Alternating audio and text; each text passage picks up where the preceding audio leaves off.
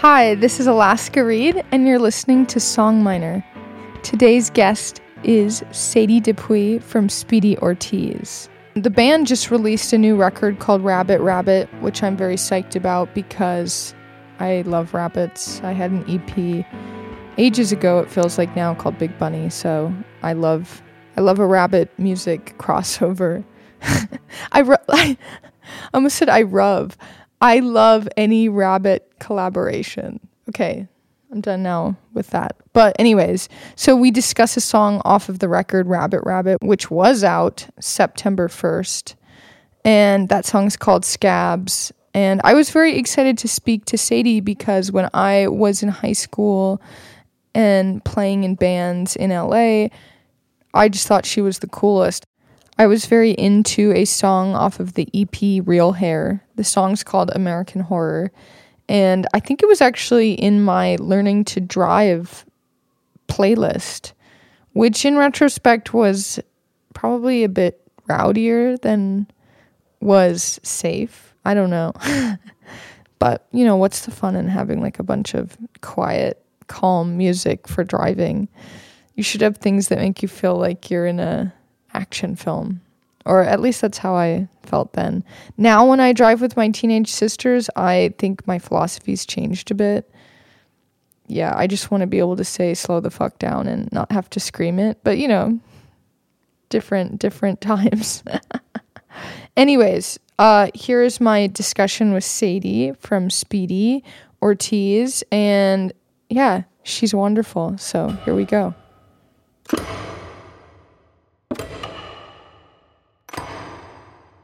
Yeah, it's fun to have you on here. Where do you live? I live in Philly. You live in Philly. Okay. Yep. I live in Philly. I've been dog sitting for a friend for the past couple days, and the other dog just left, and now my dog is a little depressed. So she may pop in at some point, like howling for attention, because she misses her buddy already. Is she the one that you put pictures of up online? She's so cute. I have two, but there's one who's a little more internet notorious, and that's Lavender. Okay, Lavender. But that's not the one that misses the no, friend. She's the one who misses. I was dog sitting a dog named Scully. Scully just went home with her dad, so. Oh, that's pretty cute. Yeah, Lavender's lonely. She's skulking around. She may pop in. We'll see. Oh my goodness. Yeah, I have treats to quiet her when she does, so. Oh, you've got is it the like Himalayan dog cheese? She does like those. Look, now I'm doing exactly what I said I wouldn't do, like go off the mic and run around the room. She's got these little cheese tiny little cheese treat. Tricky trainers. Yep. She loves this shit. I was out last night and I saw some friends and they just got a dog, and the couple, the guy, he was saying that as a gift to our friend Isabel, he had gotten like a 23andMe for dogs. Yeah. And I've done this too. But half of the report just said super mutt. Like they didn't explain, they just said super mutt, and I was like, actually that's kind of a sick band name. That is a great band name, but not helpful in determining your dog's genetic profile or health or behavior. When we did one for Lavender, I thought she was just a pit bull, but she's tiny and she's got weird behavior, not befitting a pit bull. And when we did the DNA test, it said pit bull border collie. So that's why she's howling. That's why she's stalking. She sees another dog. She just wants to play, but she stalks like she's a fucking lion hunting a gazelle. That makes sense. It's all border collie stuff. Like a herding dog. She herds us if we try to sit at the dining room table. She wants everyone on the couch. So if I have friends over, we're trying to eat a meal, we have to move to the couch. Yeah. The sheep that she keeps. She knows. Yeah. She knows we're all sheeple. Yeah. Well, thank you for sending the demo. It was really cool. And also I really enjoyed the post office version. I know. And I was like, I don't know if I have anything that is like a truly voice memo stage, but boy did I ever. It's like just leave the bell.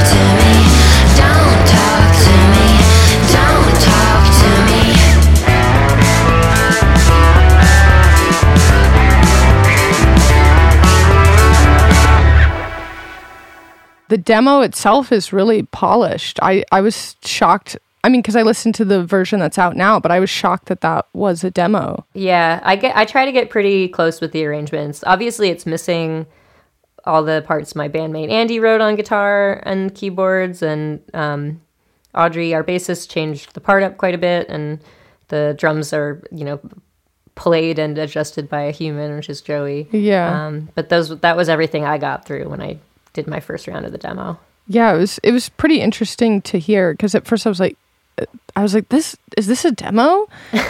Sometimes I laugh at myself when I listen back to the demo, and I'm like, I spent how much money redoing all of this with nice microphones?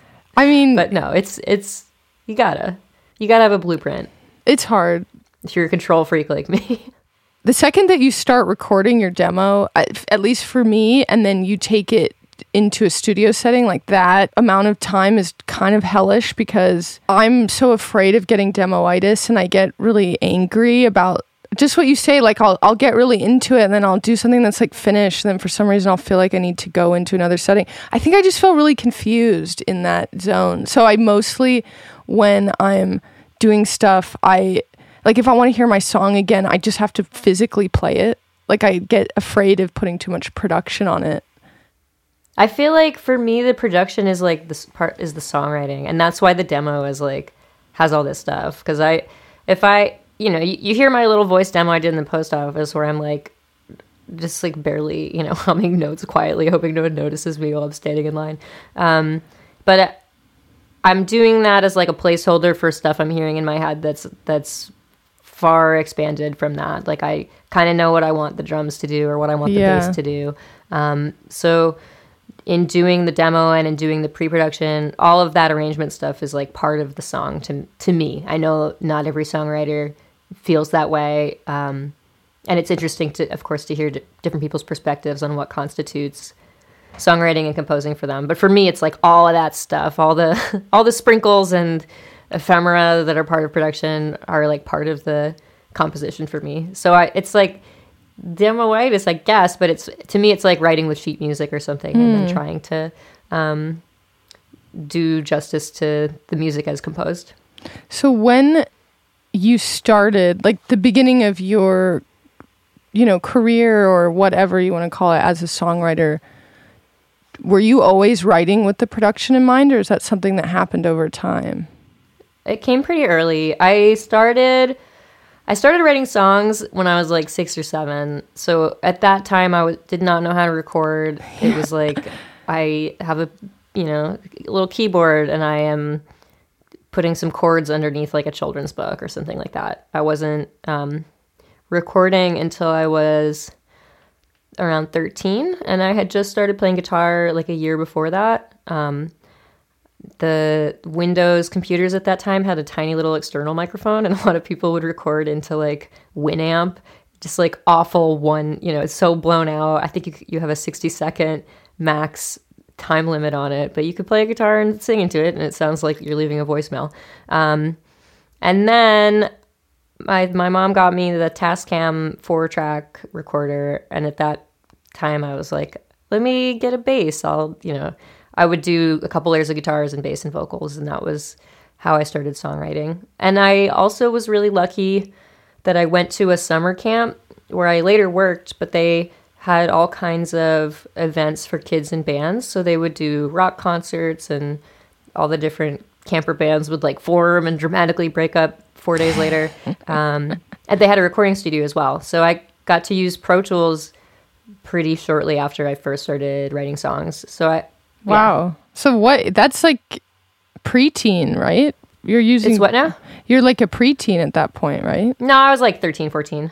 Okay. So that's really young to have, literacy on a laptop program. I definitely did not have the literacy on it until maybe like I started doing stuff in GarageBand when I was like 16.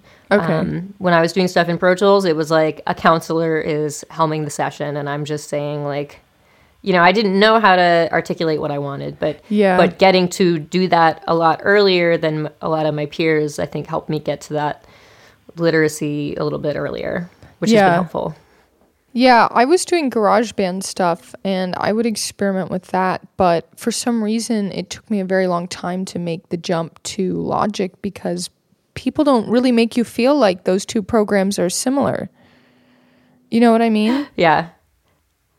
There's a stigma on GarageBand, just like there's a stigma on a microKORG, which is a lot of people's first synths. And now there's a stigma on like the Soundtoys Crystallizer, which is a lot of people's first weird plugin. I don't really like any of that stuff. And I'm always trying to use like old or inappropriate equipment like I have sitting next to me a little we just talked about another person going off the mic and going all around the room, and now I'm doing it to fetch things. I have this little JBL. It's like the first gen iPod speaker. It's just like one round. Yeah, you put it in there and it charges.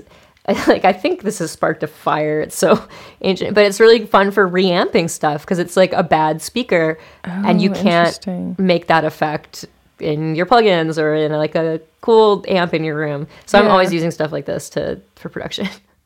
So I don't subscribe to the like bad equipment. I love high-end equipment. I'm, for whatever reason, doing this into a very nice microphone, but I also love it's all kind of the same. It's like, what can you use with your different tools? Or what can you make out of your different tools? So don't let anyone GarageBand shame you, listeners. I was recording myself on GarageBand. I was doing demos, but I would go to these very weird sessions with like random dudes because I was like, they are able to record on Pro Tools or Logic. Like I thought it was like a magic thing. Yeah. And then the Pro Tools does have some pretty sick shortcuts, but it's like the same thing. Yeah. And then I realized later, and I started learning Logic because that's what I work on. And I was like, oh, I use Logic too. Why did I? Except people are kind of also, I feel like everyone I meet is very Ableton based. I learned Ableton at some point as well for live performance. And I think a lot of people, I mean, Ableton is like, it's like laid out in a way that fits with what a lot of contemporary music does, which is like repetition and loops and the ability to layer things live.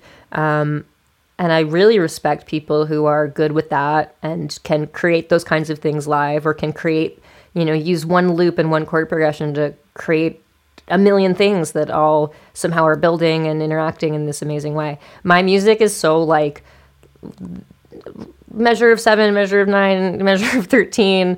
We're in 4/4 for a second. Like, it's just, I really am thinking in terms of tape and linearity and like sheet music, and to do stuff on that grid or like with boxes, it's hard. Just doesn't like work. Because they don't want you to do that. They don't understand. I have that a bit with tuning. Like if I use one of the tuners that's programmed to do standard, I'm always tuning to a different tuning, and so then they're telling me it's wrong. Like they're like, it's red if you're going down to C or something, and that's a bit annoying. Yeah. So okay. This is interesting that you say this thing about like you are thinking a lot about sheet music. Do you know how to read music? Were you formally trained when you were younger? Yeah, I did.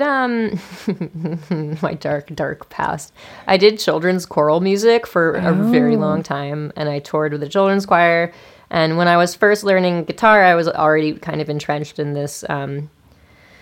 It's like the children's choir was directed by like the guy you see playing this in the movies. You know what I mean? He was very, you would get shamed if you were singing the wrong note. It's lot of like the alto 2s are clashing with the alto 1s who are clashing with the soprano 2s. And if one person is slightly off from that clashing note, it's hell. And you're going to be on the spot for it. So there was a very rigorous and like fear-based musical education for me as part of that. But I think it also ingrained in me at that age that's so formative. I joined the children's choir, I was like 11 or 12, and I stayed in it till I was 16. So I'm learning about all this, Russian contemporary classical music, and it's all weird time signatures, and it's all sustained clashing notes. And I feel like getting into rock bands and playing guitar around the same time, I saw some of that reflected in the like punk and post-hardcore and even like the new metal bands that I was getting into. So I think I can't erase the like children's choral music part of my writing brain. And so I'm not writing stuff. I write stuff on sheet music if it's like a synth part that I can't I'm not going to that you want someone else to play. Yeah. But I mostly am writing by ear or by memory. But I'm still kind of thinking in that linear, tape-based way, even though I'm in the box for recording mostly. I did some background reading and I saw that you have 2 poetry books and that you have this whole... Oh, don't worry about it. Okay, cool. I think because I found out that you had this history in so much stuff that involves like literature and writing, I thought that some of the wonkiness with your songs was because you were just letting the lyrics guide you and you were like, I will not... No, surrender. It's like totally opposite. I do all the music first and the lyrics are like the last thing. That's why also your post office demo was a surprise to me. So fun. Yeah, because I was like, oh, I thought she would be having the lyrics immediately and you're just humming a melody from thin air, which is so cool. I don't work like that. I write all the music first. I never would just sing it. I would just have to have an instrument paired with me. My problem is always that it comes... If I have a good idea, it comes to me at a very inconvenient time. So I'm in the shower and I have to run out of the shower and like, did I bring my phone into the bathroom to do, hum something in, or I'm driving and is it safe to like open the voice notes app? No, it's not. Don't do that while you're driving, listeners. I always have I feel like for a lot of people, the ideas come intrusively when you like cannot be bothered with them. But if they're good enough, you got to figure out a way to get them down. So it's not always like, I think in the case of the one I sent you, that was like the vocal melody, or maybe it's even the keyboard part, I can't remember. But sometimes it's like, oh, I have a cool idea for a bass part or a drum part, and then there's an awful voice memo of me like beatboxing, or like, I'm not beatboxing, but doing like vocal drums, hitting the steering wheel. I get a lot of those kinds of ideas at the worst times. So you don't let them pass you by? If it's good, I try not to. And then sometimes I go back and I'm like, this is incoherent. What? If I don't, Do you ever have that moment, though, where you're falling asleep, something pops into your head and you say, I'm going to remember it in the morning, and then you wake up, you have no memory. Yeah. You never do. And my bad problem is I don't keep my phone near my bed when I go to sleep. So those are just lost to history. Yeah. I have those too. Okay, but you will in other settings go out of your way to record something, because I really just let that pass me by, and sometimes I'm really disappointed in myself. But I feel like I had to really change my writing methods when we started to tour so much, and it's because I was always used to doing writing at the computer where I'm like making a demo as I write it. Yeah. And then I'd be on tour for 10 months of the year and I would have ideas and I'd be like, I'm not going to be able to sit at my desk until, it's February. I can't work on this till October. So I had to start getting into the voice notes app. And what I kind of do when I have an extended period of time where I know I'd like to be working on writing and demoing and pre-production, I'll just go through the past, 500 voice memos and sort of take notes, like, it's in this key, it's this BPM, and I can kind of, a lot of them are like 7 seconds long. So it's kind of like, I haven't ever worked in a writer's room. I'm a bad collaborator. I like to work by myself, but I do kind of view all of these little hooks that I've recorded over the past 3 years or whatever. When I go to work on a record, it's like a writer's room of a lot of different me's. Yeah. So I'm like, oh, this hook will work with this bass line I hummed a year and a half after that, and I kind of assembled them that way. That's crazy. I know. No, I like it. It's just so... I haven't heard anyone that works like that. I'm not alone. I know other people do this too. But yeah, it's very much like a habit by necessity because I was touring so much. It's wild to me that you combine things that when you were writing them, you didn't think it was going to be related to that other thing. Like that's the really cool part of it to me. But I feel like it's the same as like, you get a writer's room together to work on a song and one person contributed like, na na na na, like some goofy hook. And that's all they did on the song, but they're one of the 12 writers. Yeah. It's just me doing the same thing, but with myself over time. It makes me feel like, you have to really know your shit in a way, because you're also isolating instruments. Like even you being like, oh, I have this great idea for a bass line. I know, and then of course I listen back to it. I might not interpret it that way 2 years later. So like it's loose. The intention is, but yeah, and it's not to say I do all my writing that way. I do a lot of. I really like to give myself constraints, and I will often say, "You have 1 hour to just write something." And it might be that I'm taking the 8-second voice memo and trying to build from that, but it might be I'm doing just take 1 hour and see what happens. And I do a lot of writing that way too. So it's not entirely that I'm copying and pasting and mashing up things from across time and space. It's sometimes just I sit in the room with a keyboard for 20 minutes and see what, where'd I get? I was going to ask you actually, your thing about talking about constraints. What's your relationship with that versus limiting yourself or blocking yourself off from certain things? Do you find that there's a difference between those two things? Do you get that confused? I'm speaking from a personal experience because I get confused sometimes in terms of I'll be writing something and I'll want it to sound a certain way and it'll go into another direction, but then I will actively block myself from going in that direction. And sometimes, that's both positive and negative. I don't think I always feel comfortable with the decisions I make in terms of limiting myself with a theme or with the way I'm writing something, or if it sounds like in my head too catchy and I'm worried it's cliche. And yeah, I just want to hear what you think about the difference between those two things, like using constraints as an exercise and then it also at the same time maybe being, I don't want to, detrimental is maybe too strong a word, but I feel like when I say constraint, I mean like a time constraint. That's what you mean. Or like a spatial constraint where I'll be like, I'm going to write on my back porch today because I never write out there. Let's see if it's different. I'm going to write using... one of the first songs I did for this album, which we didn't wind up including on it, but I was listening through the demos to see like what would be helpful to send you that isn't like giving you a demo of something unreleased, which, but there's one where it's just like I was getting cool microphone feedback from like a little portable setup, and I was like, cool, I'm going to record a bunch of this and layer it. Like, it's not like, I'm not constraining myself to say like, don't write about this, don't go in this genre direction. The constraint is like, give yourself this much time and see what happens, maybe in a different space. I did a bunch of like prompts is maybe a better term.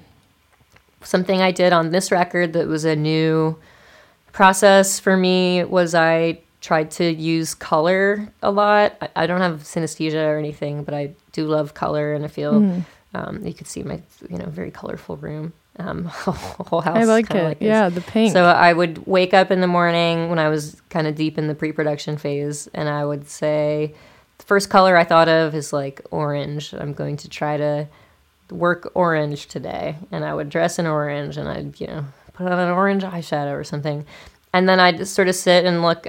Google has this feature where you can search through art in their like archives that by color, so I'd just look at a bunch of orange things and then sort of sit and think like, how can this inspire the pre-production? Like, what do orange drums sound like? What's like an orange synth tone? There's no right answer or definition, but it's like a way to get you thinking about your choices in a different way that was new for me, and so like fun and interesting for me. Yeah, that's cool. So when I say constraint, I more mean like a prompt. Like I've been writing songs, I said like if I've been doing it since I was 6, that's since 1994. Like I got to figure out ways to try different things, and so introducing prompts and constraints, I think, is a cool way to do that. Okay, so I do have 2 questions for you, and I guess the first one, because you were talking about I want to write a song on my back porch. Yeah, I don't even know if I did that, but that was just like an example. No, but do you find that place in general, and this can be as micro or macro as you want it to be, but do you find that it does change your writing? And because I often think about this idea, I guess. I grew up around a lot of novelists, and a lot of people talk about regional writing as being a thing. And so I'm always curious, because I never really learned about that idea of regional writing in school. Like for some reason, I don't know what, maybe I didn't have great English classes. All kinds of writing we don't learn about in school. Yeah, I don't know. So even in college, people were very, shied away from that, but it was a big part of my life. I grew up in Montana, but I was born in Michigan, and my parents sort of moved west when I was younger. And then we sort of kind of moved to LA for a bit. So all over, but mostly more west. My dad was always a fan of regional writers and stuff, but he said it was like kind of a dirty thing. Like people considered it like, da da da. I feel I wonder if that's a difference. Like poets are not that way at all. And poets are, always like, well, maybe they are to some extent, but I feel like poetry lovers are very quick to say like, I love the Black Mountain poets and I love the New York School poets and I love the, Maybe there's less rule. I don't know. You would know as the poet, but do you find it's not a question I've thought about a ton? But what's your relationship with geography, even if it's as simple as the other room in your house or the place where you grew up? Because you're from. Yeah, I moved around a little bit too. I first grew up in New York City, and then my mom lives in rural Connecticut, like northwest corner. Like it's rural to an extent that a bear broke through her driveway door recently. Oh, okay. There we go. Yeah, she put it back together with packing tape. So these are very, very different locations.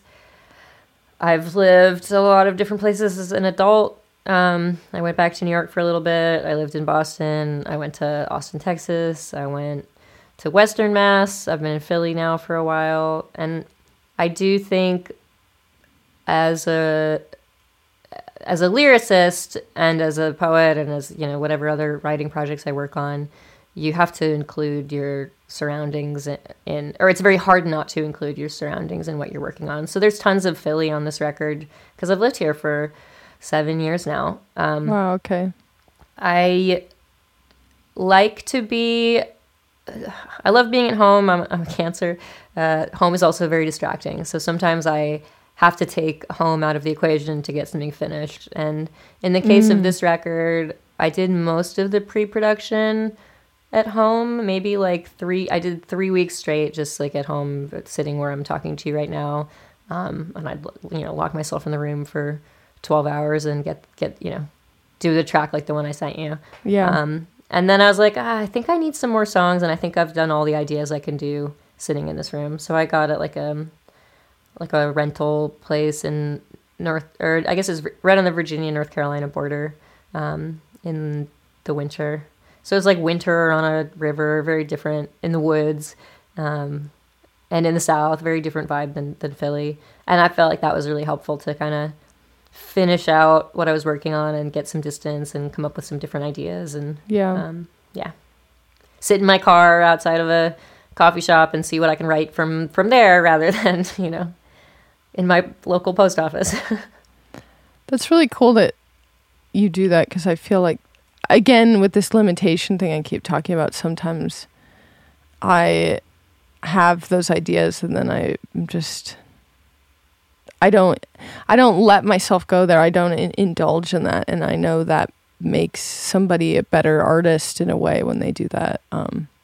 It's not a sad thing. I guess it's just learning. Yeah, it's just learning, really. And who's to say this will be my process in 5 years? Like, it's just, you make the best of the tools you have at the time you're working on things. And yeah.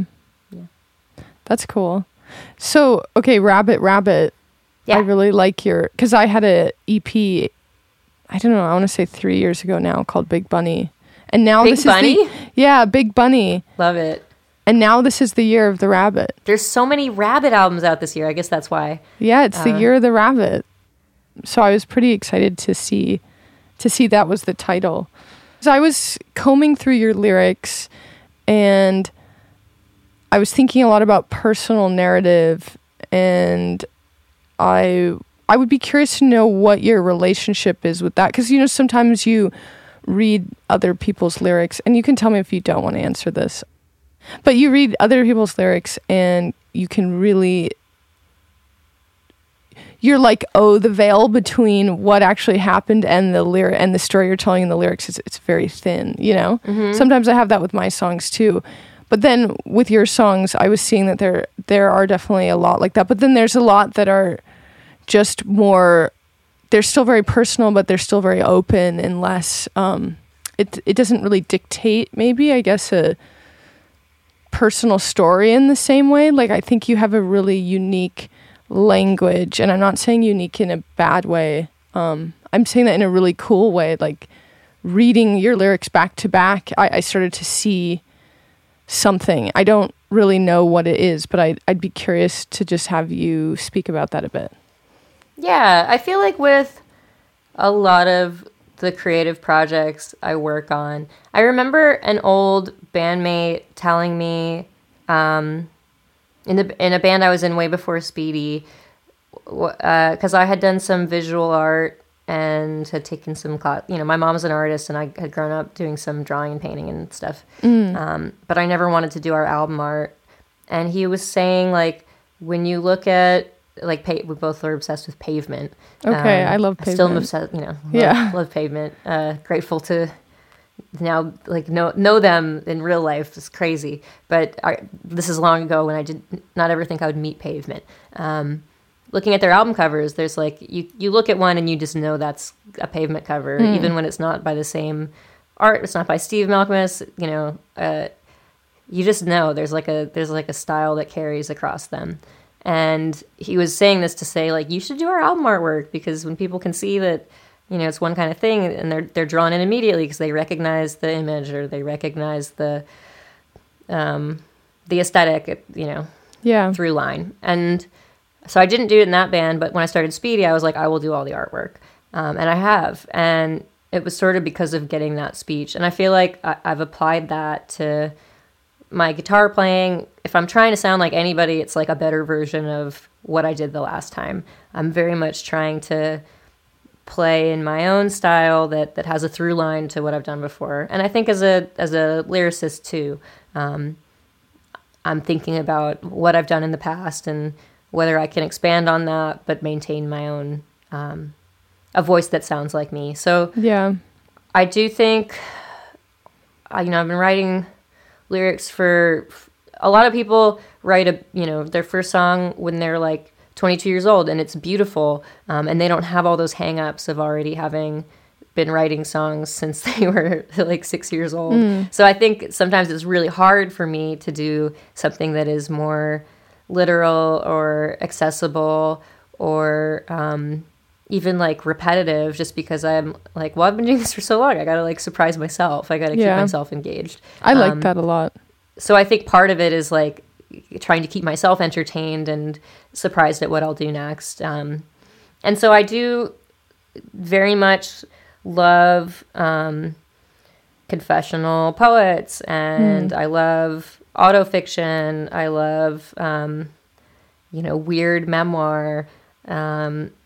And I think those genres are very impactful on my songwriting. So every song I can pretty much say, like, I can give you a very, 2-3 sentence response, like, yeah, this is directly what this is about in my own narrative. It's not going to be nearly as interesting as the way I wrote it in the song.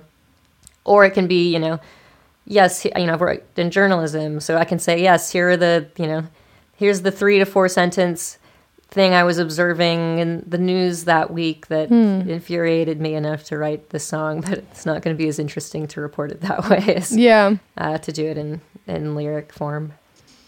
Yeah, I think what I'm trying to say is I read it and I see the personal and I see your person in it, obviously not knowing you, but what I imagine. But I don't... I've showed you my dog treats. You know me now. Yeah, the dog treats and the herbs. I see all that, but it's not based on anything else I've looked at before. And I think that's really cool because it's like a new language where I don't have the full translation. I guess nobody ever has the full translation of anything, but I like that feeling. And I like what you're saying too about your guitar language, because that's a really big thing for me. I think I said in this interview, which I hope they take out because I know that there's really big Lord of the Rings fans, but I was like, I was trying to express to somebody how I felt like I was like Tolkien doing Elvish on my guitar, which is very epic. But I love that. I do feel like I have that weird relationship that I can't really talk to anybody else about as much with my instrument and with the sound, and that I do keep trying to build on that each record, which is an interesting thing because I think a lot of really great musicians have a kind of personal dialogue with their instrument or their writing, but then I also think a lot of people don't have that. I don't know. I think, yeah, everyone approaches their... Same thing we said before. I guess everyone approaches their tools in different ways at different times. And yeah.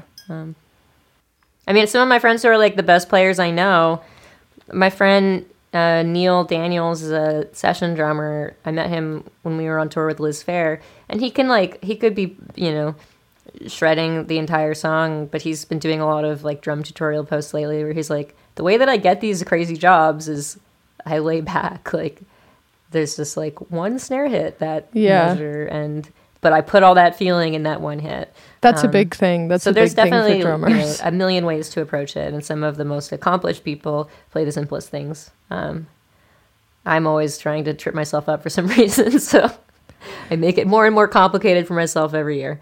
Who knows if that'll be true next year. Is your main instrument guitar? Because I know you mentioned having a synth when you were younger. My first instrument was piano and keyboard, but I started playing guitar when I was 12, and that kind of became my primary instrument from that point on. So at this point I can like, if someone says play this chord, I could keep up, but I can't really shred. I have to practice things quite a lot of times to be able to record them for like a synth solo or something. I see. Like to such an extent that I'm like, can everyone leave the studio and I will just do this because I cannot watch you. I cannot let you all see me shreds video on this keyboard. Yeah, that's really funny. This is going to gross me out, but you have heavy riffage under intense lyrics, which I really like. And I was wondering, what sort of comes first, or does it change a lot? Yeah, talk to me about that. Yeah. In time. On this record, I did all the drum and bass writing first. So I knew what the chord progressions were and like what the rhythm was, and then I didn't like write the electric guitar parts first. They came like... You didn't? Okay. First comes the stupid humming that is nonsense that I sent you a voice memo of, and then I programmed some bass and drums that I think could accommodate that. And then I'll either do some keyboards or some guitars. So the problem there is I write pretty tricky guitar parts, and I do it to myself. And then I write a vocal part that's like not the same rhythm, and maybe it clashes with the guitar part. And I'm like, but that's fine. I'm doing them separately. And then a year later, you're like, oh, I have to take this on tour, and I do not have the like limb independence to separate my vocal cords from my arms right now. So I've like just gotten to the point where I can sing all the stuff and play it, but I sure don't make it easy for myself. That's so funny. Yeah, because I did wonder that, because usually what you're playing under your singing is something that people aren't gonna do at the same time. I know, it's so annoying. And what's always so funny to me, and my bandmates have this too, when they have to do the backup vocals, the hardest parts that are the most notes and the weirdest rhythms and moving around the most, for whatever reason, singing under that is like fine. They could be unrelated rhythms, but I can get it pretty quickly.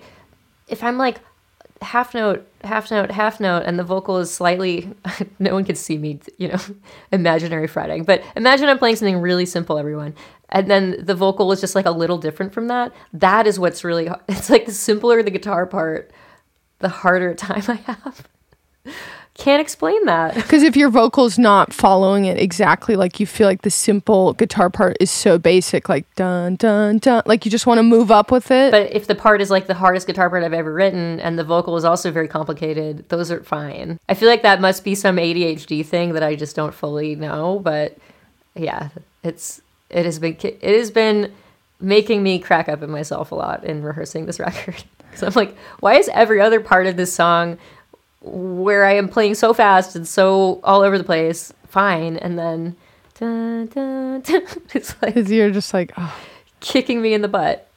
My boyfriend showed me this video he really loves. I think it's written by this Scottish comedian called Armando Iannucci. Okay. My boyfriend's English, so he's very into that thing. And the whole concept of it is this dad pulls up in this car and it's like, tells his family, he's like, get in, I found the craziest thing out. And the family all gets in and he starts driving really erratically and you see the, speedometer go, and then they're like, stop. And he's like, no, trust me. And he hits like he hits like 100 or something. I don't know.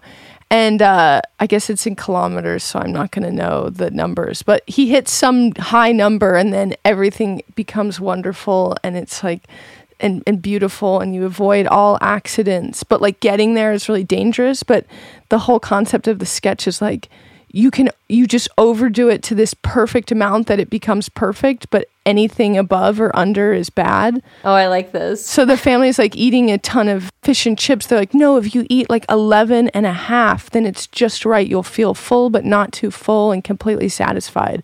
But they're like, if you eat 5, you'll feel completely sick. And if, it's just really funny because it's, maybe it's that way with your guitar parts, the really hard ones. Might be. Yeah. You get to the perfect like point. Yeah, and now anything less shreddy than that, yeah, I fail. You have to get to the perfect level of shred and vocal shred as well. Yeah. We'll just go down this rabbit hole, no pun intended, This is for an older song, but I was just looking through songs. But okay, for example, something like The Graduates. I was looking on Genius or whatever and looking at your oh yeah, what that's so funny is I didn't even write I did. It was like they had Genius like went editorial for a second, and they got Sasha Farrer Jones to be their editor.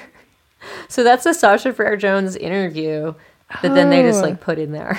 Because I was like, oh wow, I know it looks like I like sat there and did it really thoughtfully. I kind of wish it said like, this was an interview. She's not an insane person who control freak who feels the need to annotate all this stuff. Honestly, I would do that if I was allowed. So I thought it was cool. You are allowed. Probably I am. Am I telling you something you shouldn't know? I know. Now I'm like, oh, should I go and correct all the things that bother me on Genius? Yeah, this is how you know. Like, I haven't even gone... There's things on there that are wrong, like lyrics, and I have not gone to fix them. So that's how you know this was an interview. Okay. I assume that you have some... No, you were you were talking about the Graduate song and you were saying, oh, I'm so sick of songs about whiskey and cigarettes, which I really liked.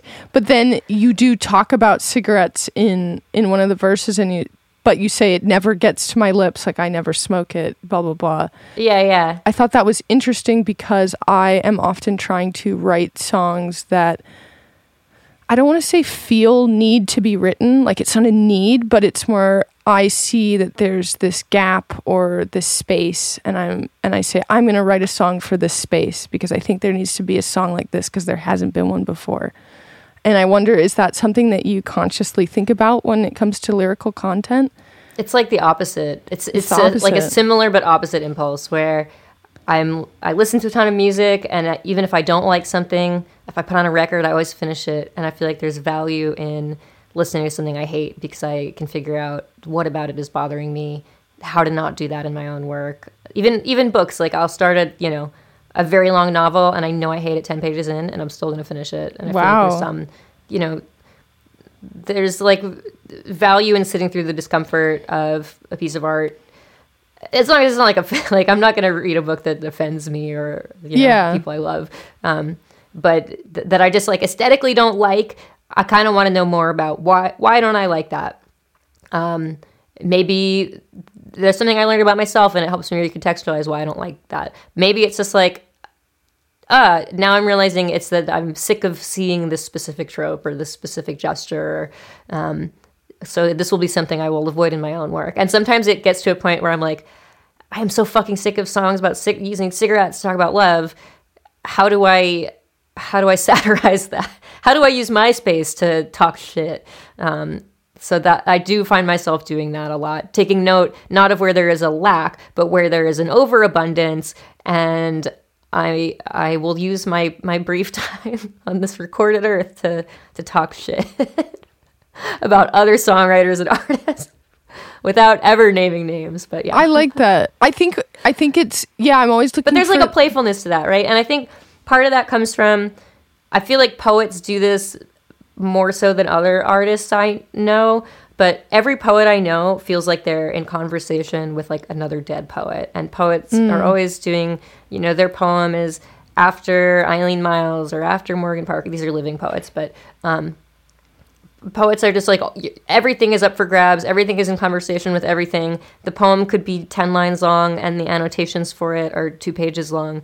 And I feel like songwriters aren't as conscious or vocal about that. So even if I'm talking shit on other songwriters, it's from a place of like community and like wanting love and like wanting to engage with this world of art that we all find ourselves in. So it's very lighthearted, jokey shit talk. If I say that there's too many cigarettes in songs. I like it. No, because I'm always kind of trying to find the space to the side that's edging toward the thing, but not. Or I do feel like I'm in discourse a lot with dude songs. Like I have this thing, and I'll ask you about this, and I can take your temperature. But okay, God, you give me so many anticipatory worries here. Like I'll ask this later and this later. The other this one is like I have gossip for you, but I'll tell you later style. Don't worry, it will all come. The other one's really chill. This one's something I've been trying to figure out how to articulate, I guess, in my own stuff a lot. But I do feel that often I'm writing songs as an answer to dude songs. And I was wondering, talking about your song, I'm just going really deep because I was just looking through. I went through a lot of lyrics, but thinking about your song, right. Like "Buck Me Off." Mm-hmm. There's that line that says, "Act." I hope this is right. This is also from Genius or whatever. Act as a centerfold for somebody's longing or someone's longing. I feel like I keep trying to write the same song of like, don't put that on me. Like, don't. This thing that women sometimes, I guess, come up against where it's like people are treating you like this fantasy, and then at the same time you're both accepting and rejecting it, and you don't really know how to treat that creature of what that is. And I feel like I'm always trying to approach that topic in my songwriting, and I don't necessarily talk about it in press things, but because I'm so sick of the basic love song in a way, and I guess everything sort of boils down to love, but I do write a lot of songs that are sort of me examining that, because sometimes I think there's a lack of that, of talking about that, especially because there's just a lot of, and I'm not doing this as like a very like angry girl thing, but I do think that there's a lot of like very indulgent male persona songs. Yeah. And I try and push back against that in a subtle way. I don't even know. I'm writing songs to try and articulate it and understand it myself, but I wanted to know if I read this song of yours wrong, and if maybe there's some elements of that in it. No, I think that's part of it. And I think there's a lot of stuff about my own perspective on myself and philosophy or understanding of my own gender that I am continuing to work through in songs like 20 years in. I feel like if you talk about the like legacy of like dude rock songs, like that is 100% what I grew up listening to, and like what I thought I was writing for so many of the earliest years I was writing songs. I really, I feel like the first time I write a song where I said, like, explicitly say, like, I am not a girl is like so early. And I didn't have an understanding of like gender as a spectrum at that time, but I certainly just like felt very disconnected from the like gender I have been assigned. And I feel like weirdly it was gaining some prominence in the rock space where so many of my peers were cis man, and I'd get on a tour and there'd be 12 people on the tour, and I was the only person who was not a cis man. And suddenly encountering the misogyny that was more so at the time and more so before that, but it still is present, of course. The misogyny in rock music, I was suddenly like, wait, for me? But like, I don't even know if that's like who I am. And I, like, in this very backwards way, it was the perceptions of me and the misogyny that was foisted on me that like made me identify even with like femininity or womanhood for kind of like the first time. I was like, it doesn't matter how I feel about myself, this is still being thrown at me. So now I'm like finding my way. Just not to say I didn't identify with feminism beforehand, but I feel like being in that public eye and experiencing some of that myself threw me further towards those kinds of like philosophies and understandings. And it's like something I'm still working out in my songwriting. Like this record that's coming out now,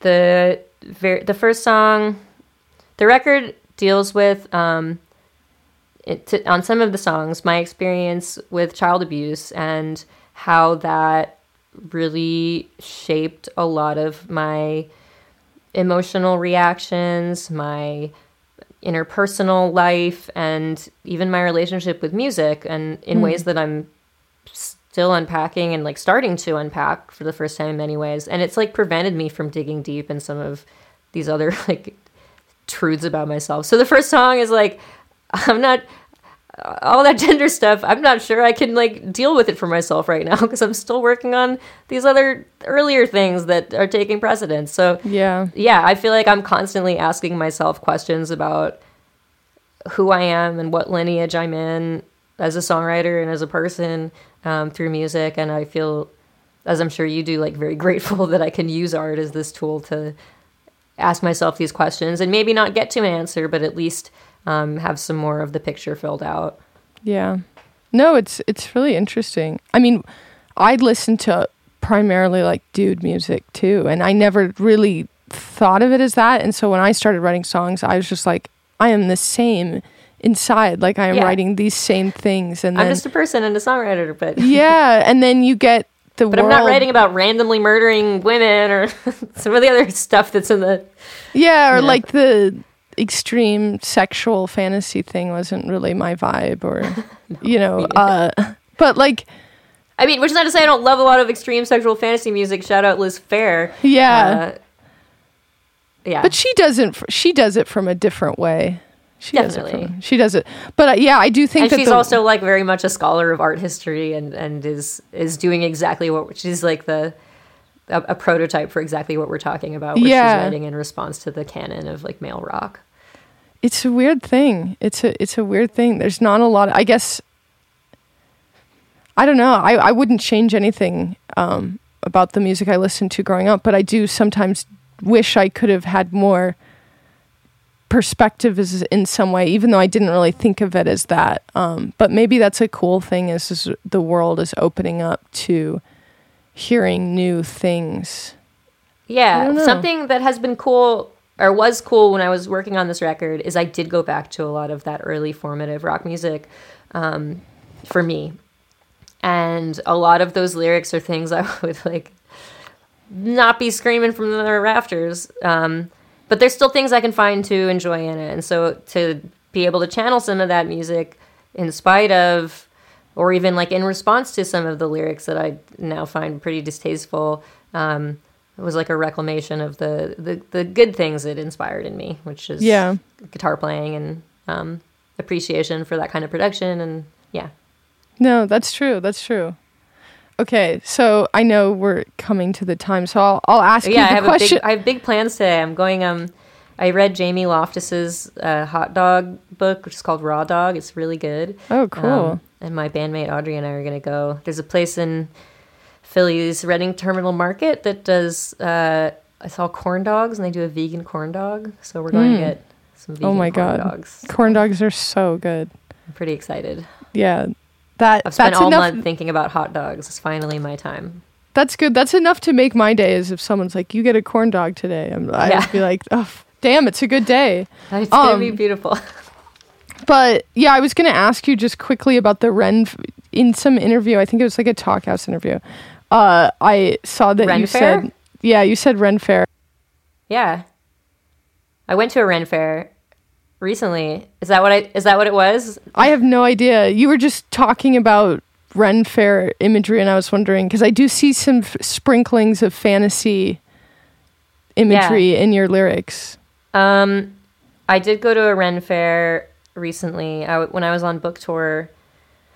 I was going to say my bandmate. He's not my bandmate. My friend Michael DeForge, who's another writer and illustrator, we toured together, and we wound up going to the Ren Fair outside of DC, which is one of the biggest ones in the country apparently. And I had not been to a Ren Fair since I was a little kid, like probably since the 90s. And we saw Mary Timony there, who I feel like is the archetype for like Ren Fair rock lyrics. And she definitely is a huge influence. She's a friend, I should say, but she's also a big influence on me as a guitarist and arranger and songwriter. So it was just like too perfect to see her at the Ren Fair because her lyrics are very much using, I think a lot more so than mine. She is fully, or was at some point in her career, very into mining like these fantasy tropes as like reflections of her personal narrative. So she did really interesting stuff with that. I am not a big fantasy fan. In really any, like I don't love fantasy books or movies or anything, but I do love horror and I love occult things. So that's what I must be picking There's like a little on. bit of, I think there is some fantasy occultism crossover. You talk about witches and... Yes. But that's not fantasy. That's real life. Which is a... I mean, that's true. I believe that too. I believe that too.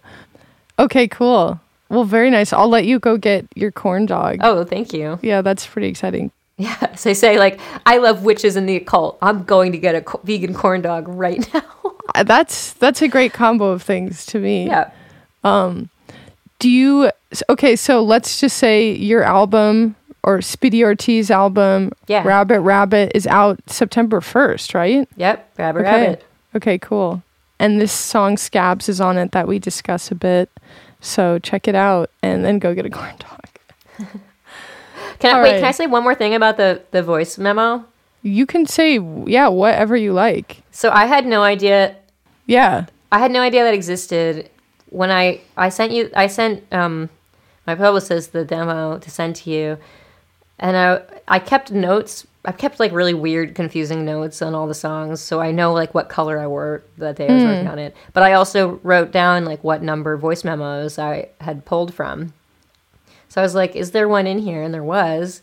So when I wrote this song, my memory of it, I'm sure everybody listening knows that the pandemic was incredibly difficult for mail carriers and postal workers, and there were a number of budgetary cuts and managerial decisions that were widely contested by both mail carriers' unions. It was just like the government was making it very difficult for those workers to get what they needed done, to do it safely, to have the correct pay and resources. And in the midst of all this, I was at the post office waiting in line to pick up my, package or something. And people were just like berating the person working. Oh God. So that's what I wrote the song about. And I was shocked that like in the midst of that, I really didn't remember. I would have thought I had gone out to my car or like waited till I got home, but apparently I had it so quickly that you could hear I'm in line in like an echoing room and children were screaming and stuff. Oh yeah, I could hear rustling I was very surprised to find that I had literally. I knew I thought of it in the post office, but I didn't think I had recorded anything there, but I did. That's pretty amazing. I mean, I blocked it out because I was so mad, I guess. You can do. It's the worst thing to see people going after people in jobs like that. Yep. It's the worst thing ever. It's terrible. This is like, summer of 2021. Yeah. We support essential workers and unless we have to wait 20 minutes to get stamps. Okay. Yeah. Yeah. Good solidarity. Oh God. Anyway, that was my final note. I was just like shocked to find that existed. So thank you for giving me an excuse to dig into my files. Yeah, of course. I guess the message to people all around is don't be afraid to record in the post office. I don't know. Yeah, and also don't be afraid to be cool to workers. You don't be afraid to be a good person.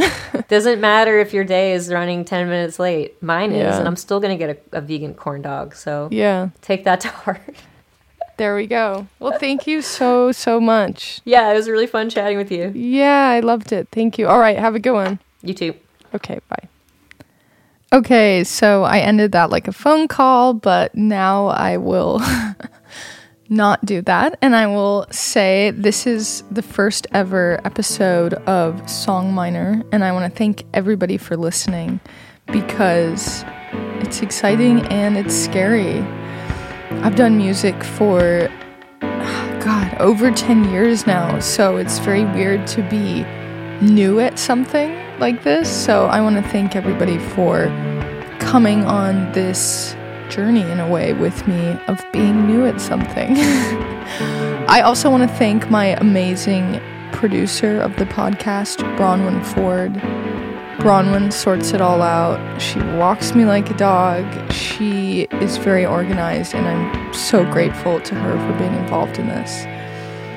I edited this podcast myself, and the rock sounds in the beginning, the pounding rocks like in a mine, were done by my friend Alonso. And he has an amazing podcast called Soft Sticks Radio, if you guys want something that's more of a lush audio experience. Anyways, thank you so much. I'm Alaska Reed. Y'all can listen to my music or continue listening to the podcast. We have some very fun episodes coming up. Thank you so much. Goodbye.